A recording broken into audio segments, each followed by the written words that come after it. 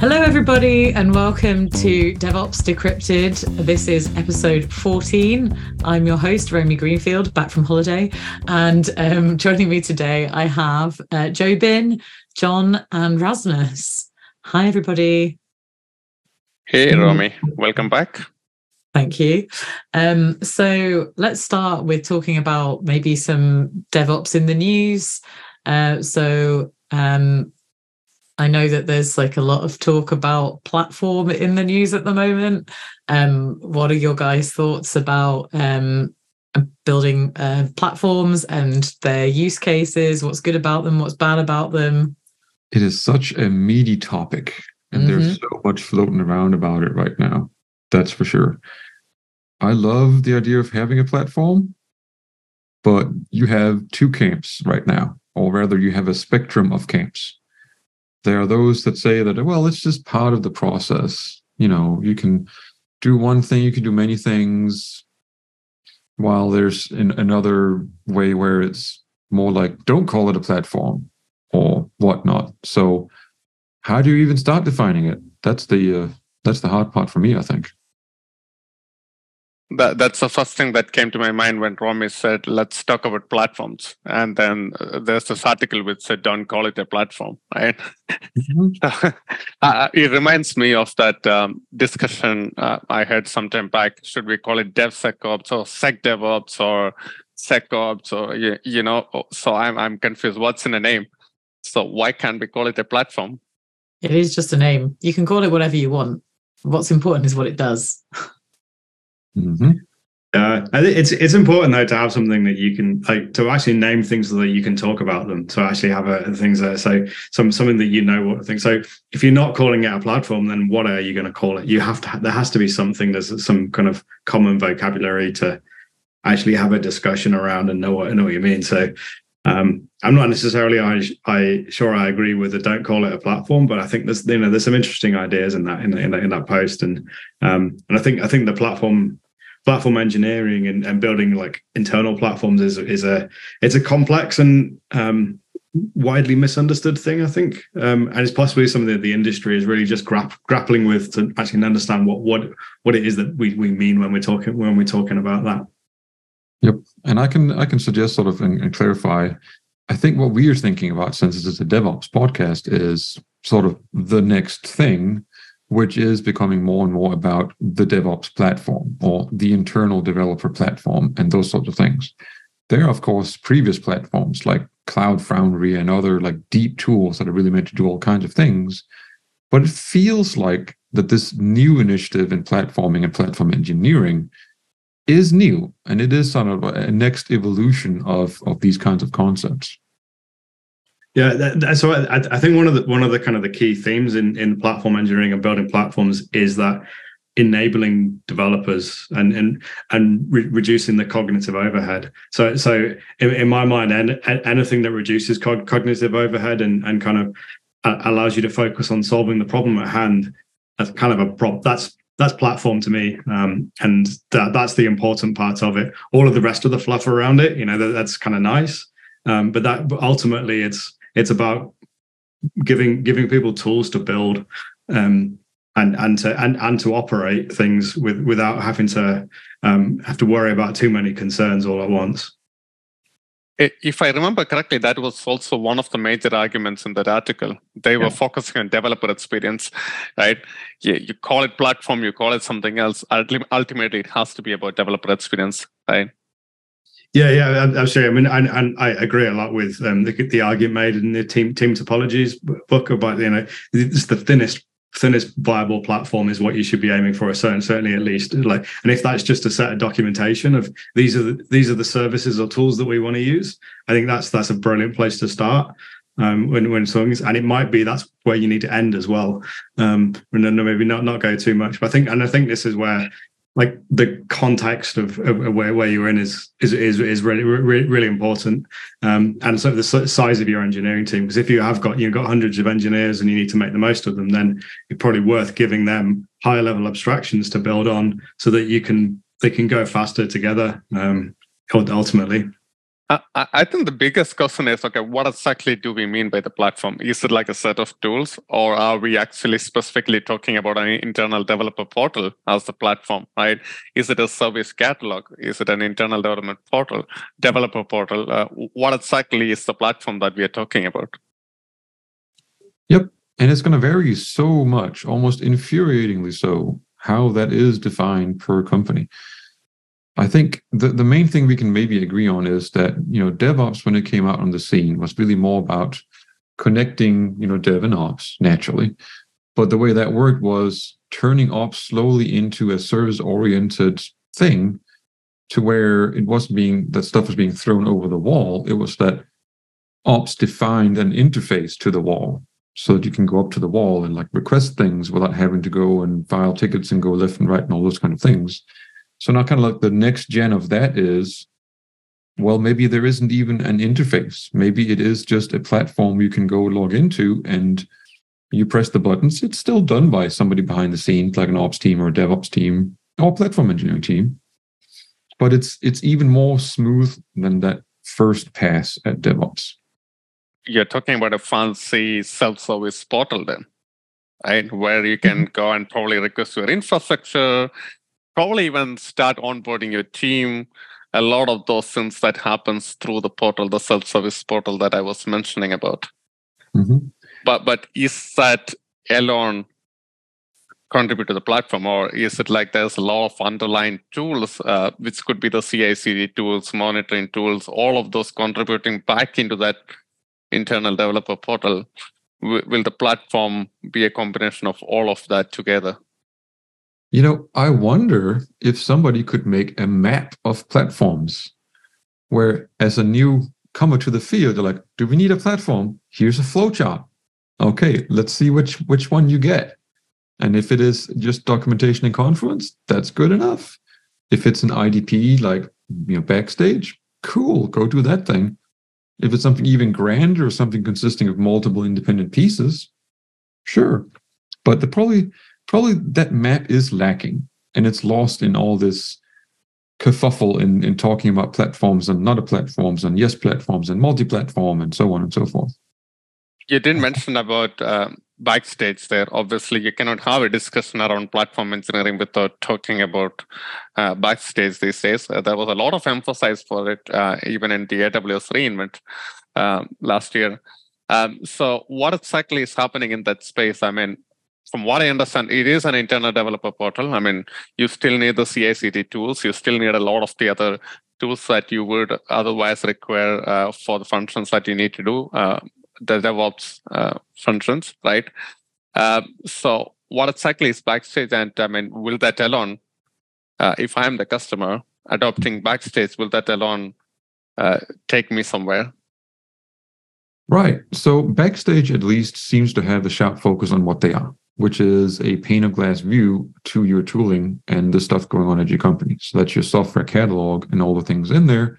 And it's a set of templates that get you started when you're trying to do a new thing. Out of the box, it might not be so much figuring out, we are already an established enterprise. We have all these existing things. And what do we do? Well, I mean, you probably already have a bunch of platforms. If you're already established and you've been going for years and years and years, odds are you have platforms. You might not know what they are, where they are, but they're in there. Backstage is a cool little thing where you can begin somewhere in a light fashion. And I believe that just recently they also announced that they were getting ready to introduce their new backend, because it did start when it originally got open sourced by Spotify. It started as maybe a bit of a hodgepodge, just because it's kind of like, we're going to get this out of the door. Here it is. And it went V1, but it still took a lot of just, messing around with code in the app itself to make it yours, which was hard to approach. So now they are getting to where it might have more of a plugin manager like Jenkins or something, which can be nothing but a good thing, in my mind at least.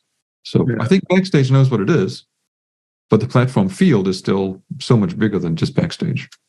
Yeah, and I think that Backstage in a way is almost a tool to build an internal developer platform out of. It's not an out of the box experience of things, because each organization is going to have their own requirements and unique context in which they're working. And so it's the collection of the plugins and of the templates and the service catalog and of the various different things that you want to put together for that to be your platform. And in the same way that I think that the Kubernetes is a kind of a tool for building your operations platform. You want to call it that. You have to customize it out of the box. It isn't. You have to have an opinions around those kinds of things. So I think of Backstage in a very similar way of it's a starting point to go build, and it's probably not the thing that you finish with, right?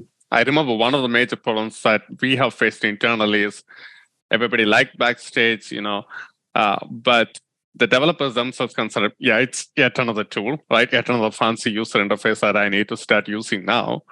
And once I started using it, it's great for onboarding teams. It's great for self-service. But at the same time, if I need to make simple tweaks, there is no easy way to do that in Backstage at the moment. You're probably looking at developing another plugin, and for which you need another developer on board who can actually go and do TypeScript and develop a plugin for it. And obviously then comes some maintenance issue. So Backstage itself was becoming a problem internally, and maintaining it was becoming a problem, right? Yeah, and we've kind of reduced our I guess the ambition for it in this sort of initially, because everyone was like, yes, we're going to use all the features, we're going to use all the things, all the possibility, and actually reducing it down to a much smaller set of capabilities and think, actually, we're just going to start here and then see where we grow with it with our Backstage uses. And that's been a lot more successful in terms of getting more teams on board and more teams adopting that. But Backstage as a place to share frankly who's on the team. This is a good place to start, as well as some documentation and things. So it's growing for sure. There is definitely a large cultural aspect to it. My understanding is that probably part of why it was so successful at Spotify was because they had the culture where every team that was working in Backstage was also working on Backstage. And that works well if your entire tech stack is oriented around Node and those sort of things, but it might be a big pill to swallow for a .NET shop or something else that's just completely out of that field. So if you fit in it culturally and tech stack wise, you can turn Backstage into whatever you need, and it can cover probably all your platformy needs as long as you connect it to the right tools and integrations around it. Whereas maybe some of the other options in the market, they might be a better fit tech stack wise, but they could be trying to be everything when they're not, and they aren't extensible to where they can be.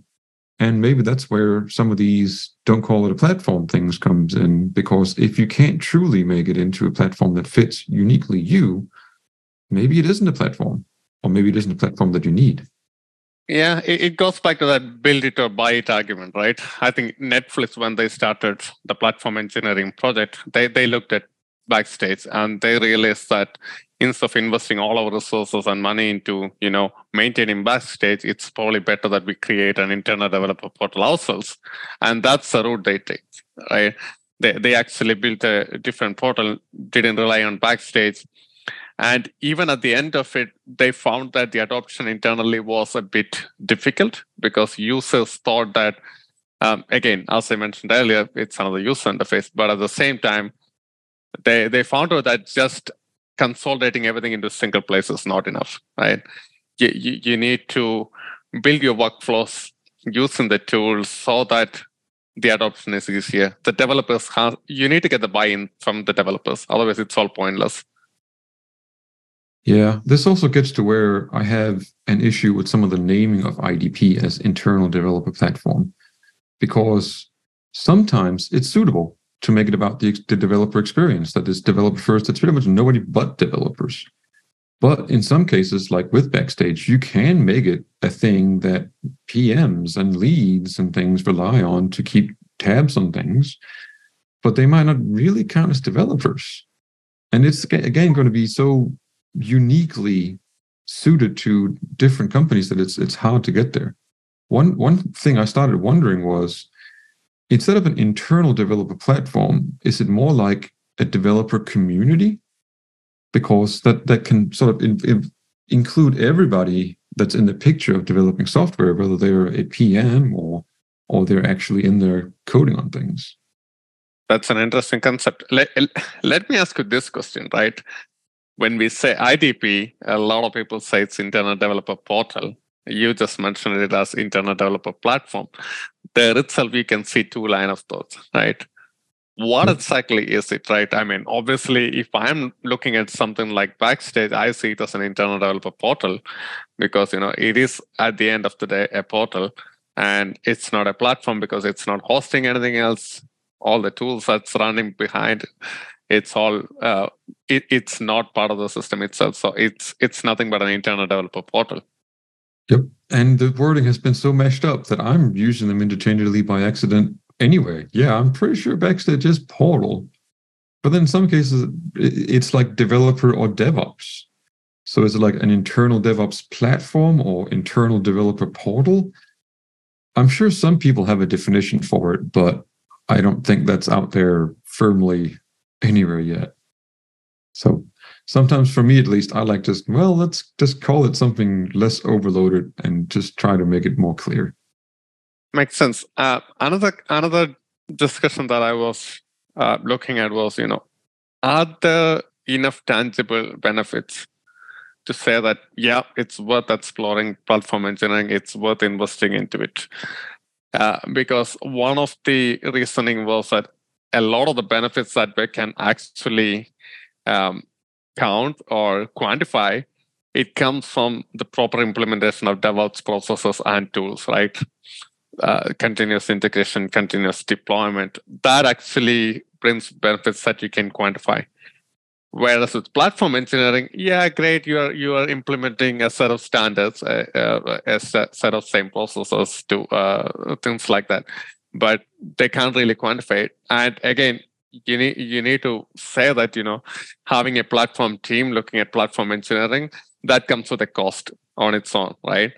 So looking at the cost versus the actual benefits, is it worth doing it? Well, I think in my mind, this is part of the thing of measuring and understanding where your organization and where are you spending time, where are engineers spending time that they shouldn't be, things. And it can be that one of the problems you have is that you don't know what your estate is of all the services there. So that the most important thing is to get a service catalog and understand which teams are running which services and what capabilities do they provide. Because in surfacing that information, you can then see what are the new capabilities that we can serve our customers with by combining the different services. So that might be one area of problem that you have. Another area of problem that you might have is knowing what are the choices you have to go when you go and build a new thing. Like it's the kind of the blank sheet of paper problem. You like to have a template, have something as a starter, which you can go things. It gets you going more quickly. It means you're more likely to adopt good practices and the standards that the organization might have. And so I think that's another area. Another thing would be like around the standardization and like, oh, this is just how we do things. And so those things actually having a set of, these are the blessed services. This is if you're going to build a web service, this is how we do it here. And that being, and this is how we manage it. So you might have even your own custom CLI to deploy things, and you have a single path to production. You have a single tool chain.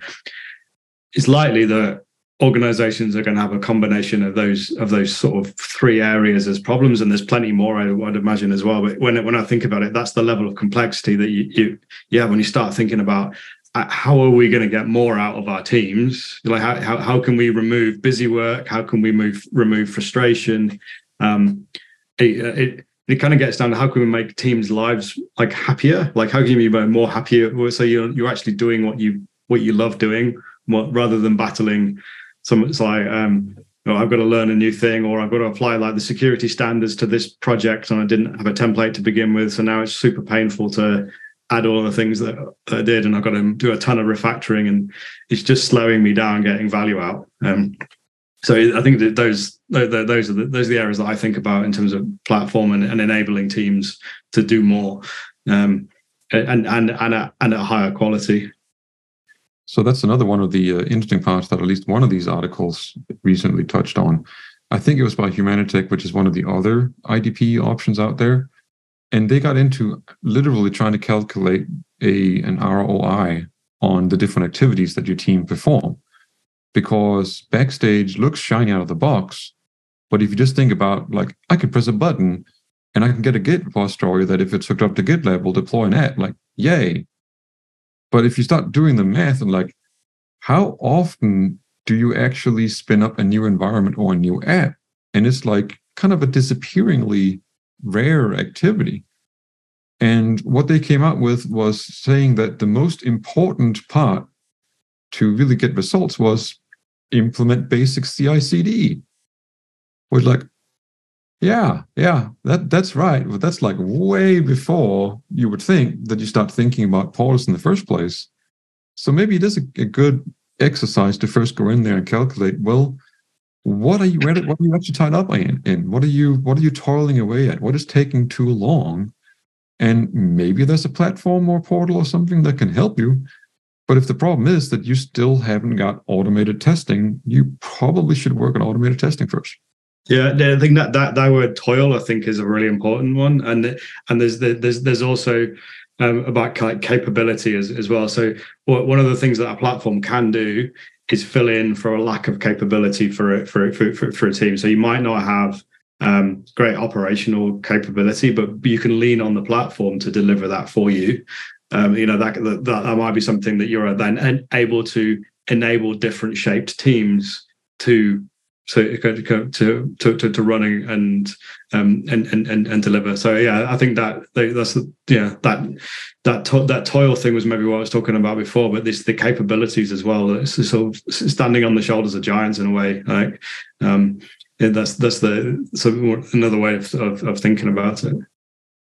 We've actually started capturing all of the unplanned work that we end up doing, that maybe having some kind of tooling or automation across all of our different microservices would help with, because we were realizing that we were doing a lot of work that wasn't tracked in a sprint when we needed to upgrade dependencies, vulnerabilities came up, and we weren't actually tracking that. We weren't apportioning any estimations or time value to that, when actually it was taking up quite a lot of our sprint. And so at the moment, we've just started measuring that and actually putting estimations on how long that work takes to see how big of an issue it is.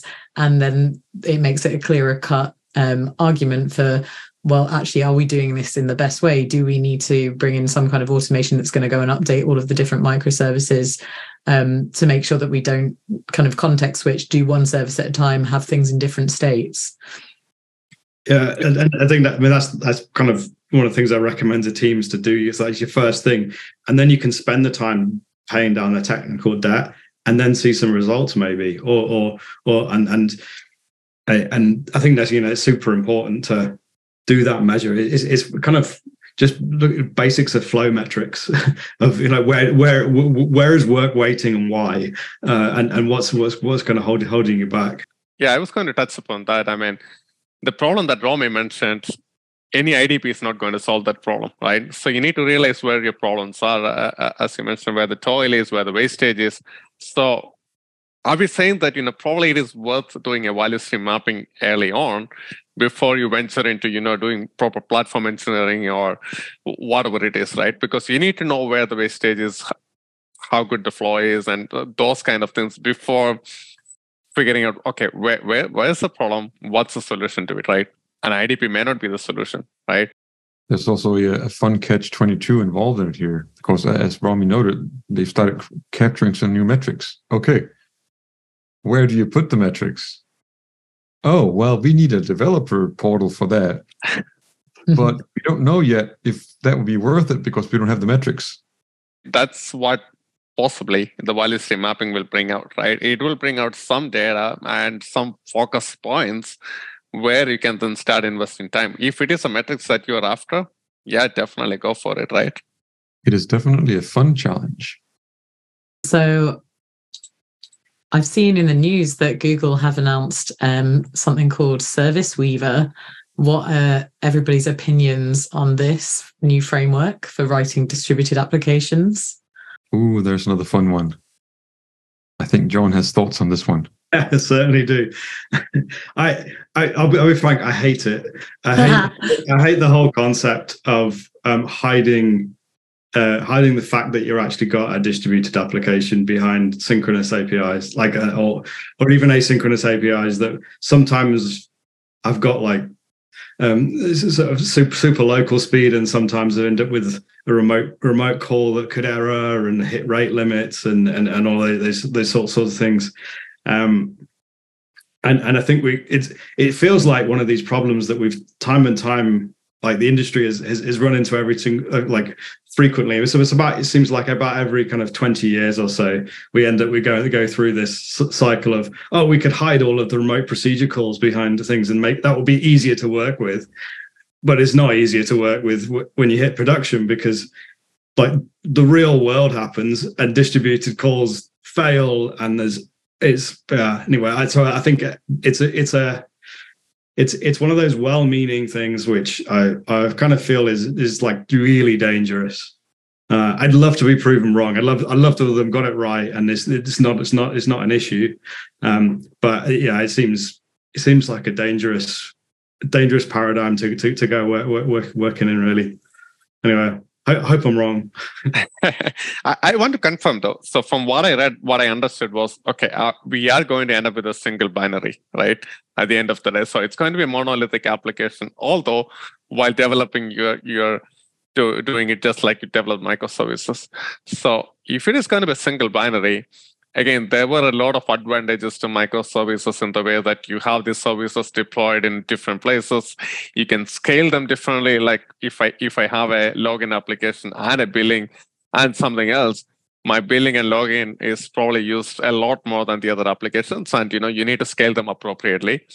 None of that is going to happen with a single binary, right? I mean, you still are going back to the old world order where you have to figure out how to scale this application with a single binary. Well, and so I think that's one of the things that this does quite well, actually, is it divides things into modules, and those modules are those units of deployment that can be deployed independently, but okay. and you can kind of combine some modules together for things. So it gives you that level of control.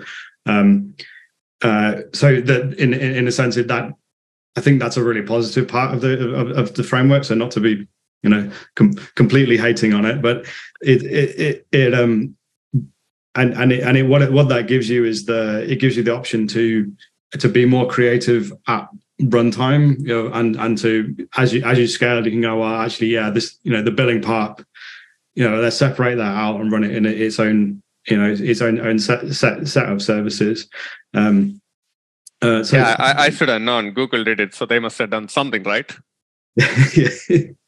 Yeah, and I think it's there's so the other thing behind it, I think I want to acknowledge there's a lot of smart people behind this as well. So hating on it, but I do want it to succeed as a way of looking at things, because it would, if they're right, and the thing is, it would simplify writing up like a whole load of things, because it's much simpler to think about things as a contained unit of deployment, and to have, well, when I make one change, I can make like an atomic change over things. So that simplicity is super attractive.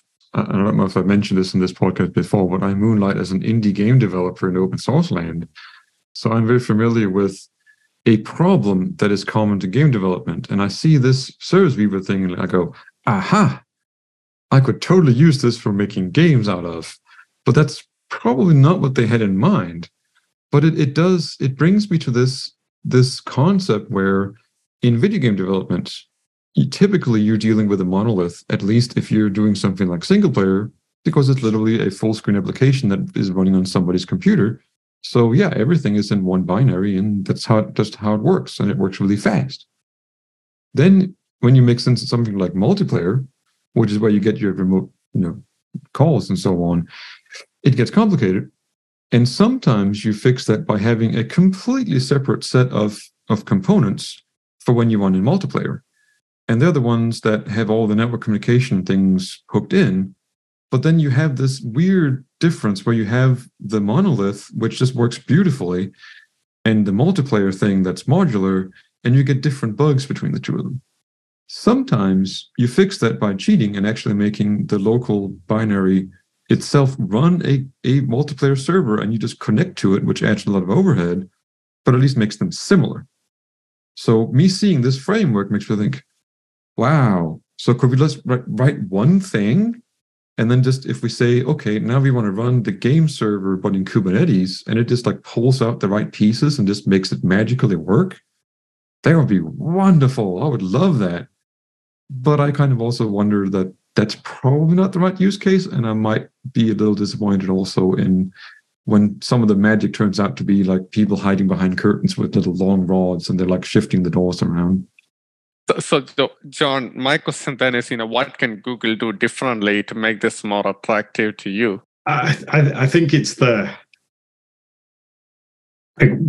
things that could be remote calls. They need to be really explicitly remote calls, and to have those that kind of constraint around it. So if you're in if you were in kind of Rasmus's game developer kind of platform, kind of the difference in performance from everything running locally on your things to part of it is in the is in the cloud somewhere, where it's running on some server that you then need to maintain and synchronize state between.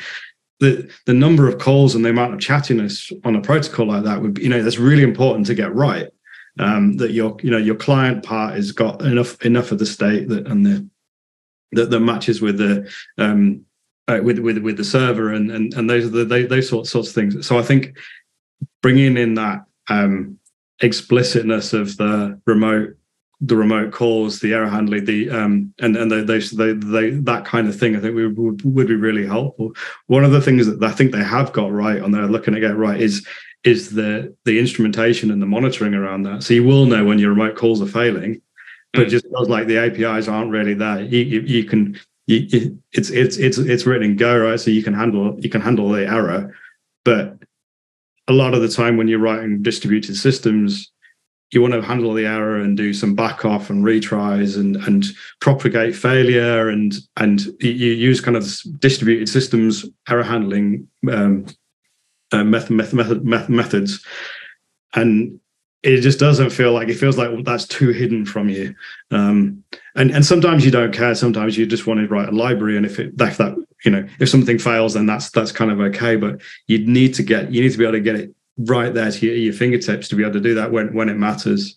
And so maybe one of the, I haven't seen it in this, but maybe something that could be added, or someone's going to tell me it's already there, is like an injection of errors. So to be able to throw some noise in there and make it feel like when you're developing locally, make it look like you're actually in a distributed system that's going to require a retry to somewhere, or a transaction failing halfway through, and then it retries it to another copy of the service.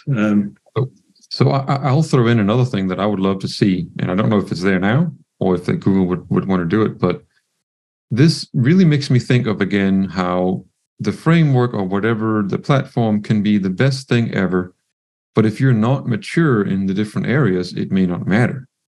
So in this case, the concern is that it might be too slow if something is just transparently suddenly remote.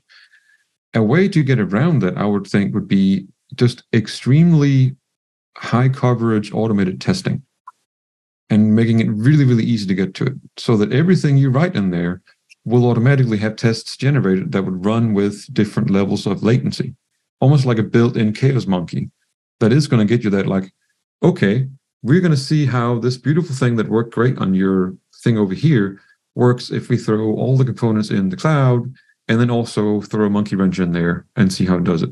If you get that somehow out of the box, then if you can kind of like fail fast and learn immediately, like, oh, wait, this thing, when it runs remote, just completely screws up everything.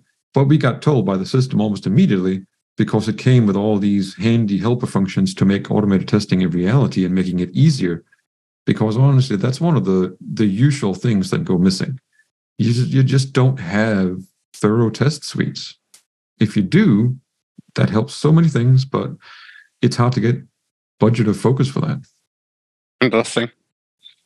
Yeah, looks like, that's another framework out there that developers can now go and take a look at, like we don't have enough frameworks.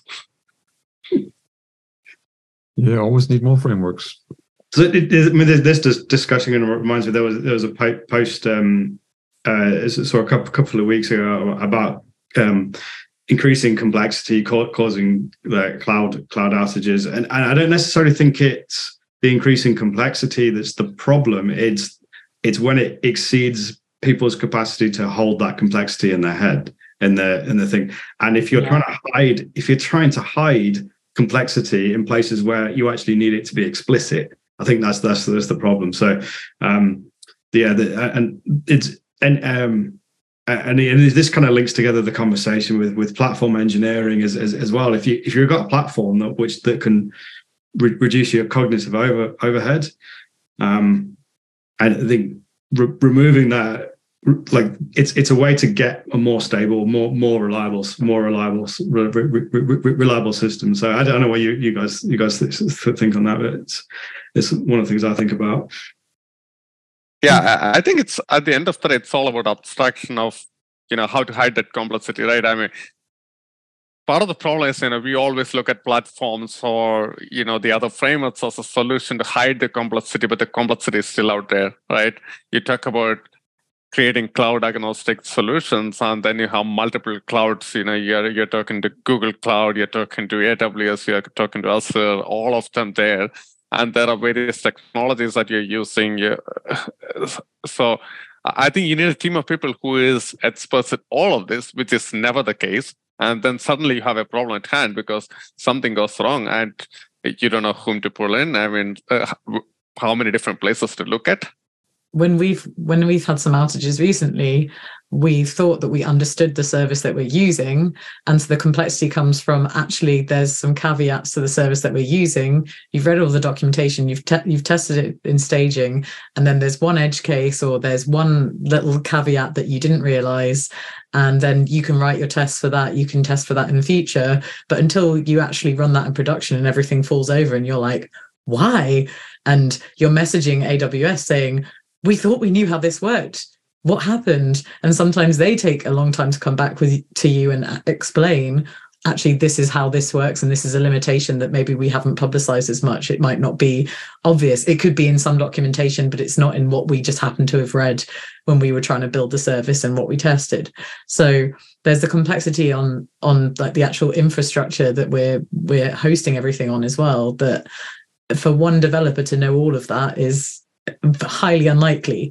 For a small team of developers to come across that without having that edge case experience once in their life before, it's very unlikely. So yeah, lots of outages caused by these little nuances that we just didn't know about until it was too late. Yeah, and those edge cases are always going to be different for different services, different cloud providers, right? And that makes it even more complex. I think there was this interesting statistics, 1 in 5 systems always go down because of the cloud complexity, and how outages are something that is really bothering all the infrastructure providers. So it's quite interesting. So I'm going to throw in something here I'd like to make out as being clever, but maybe I'm more clever than I give myself credit for. I think all this is very cyclical, just like what John was talking about earlier, that every X years, you just find a new thing and you add complexity to it. And I'm going to also be nerdy and tie this back to platforms. And again, being an indie game dev, because once upon a time, when I started with a group of people, we were worried about writing like renderers, really low-level stuff that's hard to do, it's complex, and so on. And then eventually, like game engines, much like platforms, started coming out. And they kind of just abstracted some of the complexity behind your libraries or your engine or your platform, or in the case of cloud, which is really just somebody else's data center. It's still there, but now you're just building this increasingly high tower of madness, like that famous internet graphic of what keeps the internet running is this one guy and often a stake maintaining this little teeny tiny open source library. And you may get better tools, but if you keep doing things process and people-wise the same, you will just repeat the mistakes of the past over and over and over again. So to me, it becomes almost more like, how do you break the cycle? How do you jump out of that loop? And I'll bring this back to saying that automated testing and Chaos Monkey and those kind of things, and having like a healthy overall balance between things might help that. Because you will be less surprised at things that go wrong you hadn't pictured if you throw a Chaos Monkey in there and have testing that'll be able to catch it more readily. So it's easy to get stuck on that kind of like the incline of tools and the productivity and so on, but you only ever still advance in one thing. Oh, now we can do more things faster. Yay, let's do more things faster. And then you look at like graphs of productivity over time and like, productivity is going up, but revenue is not going up. How does that work? And it all just comes back down to, well, maybe we need to be more balanced. Maybe we need to not just focus on doing things faster, but also doing them better and bringing people in and having them involved and knowledgeable about all these things. But that's probably hard for especially for-profits to do, because it's the thing that gets, short-term quarterly returns made more visible that gets the attention. And stuff like writing good documentation or automated testing or having your value stream maps and things like that well documented somewhere, that's not what gets attention. Yeah, I think it's hard to do, but it's also, if you don't do it, you're going to die in the things. And I think that kind of sort of mindset of a team that are looking to continuously improve and have that sort of agile, adaptive mindset of like, let's question things. Let's not think of any of our practices as being immutable or like best and final.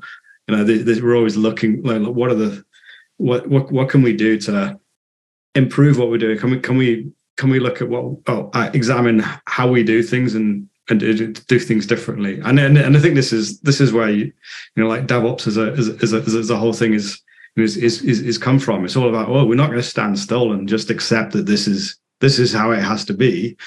And I think like looking at complexity and looking at how can we make sure that we understand as much of the complexity as possible. So do we have the observability in place? Do we understand that? At the same time, do we understand where our team is spending time? Like where is the toil? Where's the unplanned work? Where are all those kind of things?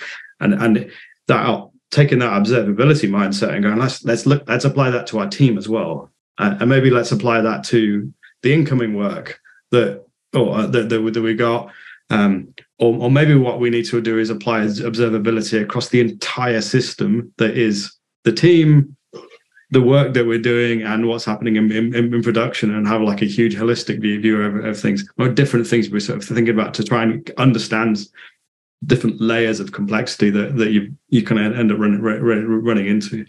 So in other words, it's not all about the tools. People in the process. That's it for today's episode, episode 14 of DevOps Decrypted. Connect with us on social @Adaptivist and let us know what you think of the show. But from myself and all of our speakers today, thanks for listening, and we'll see you next time on DevOps Decrypted, which is part of the Adaptivist Live podcast network.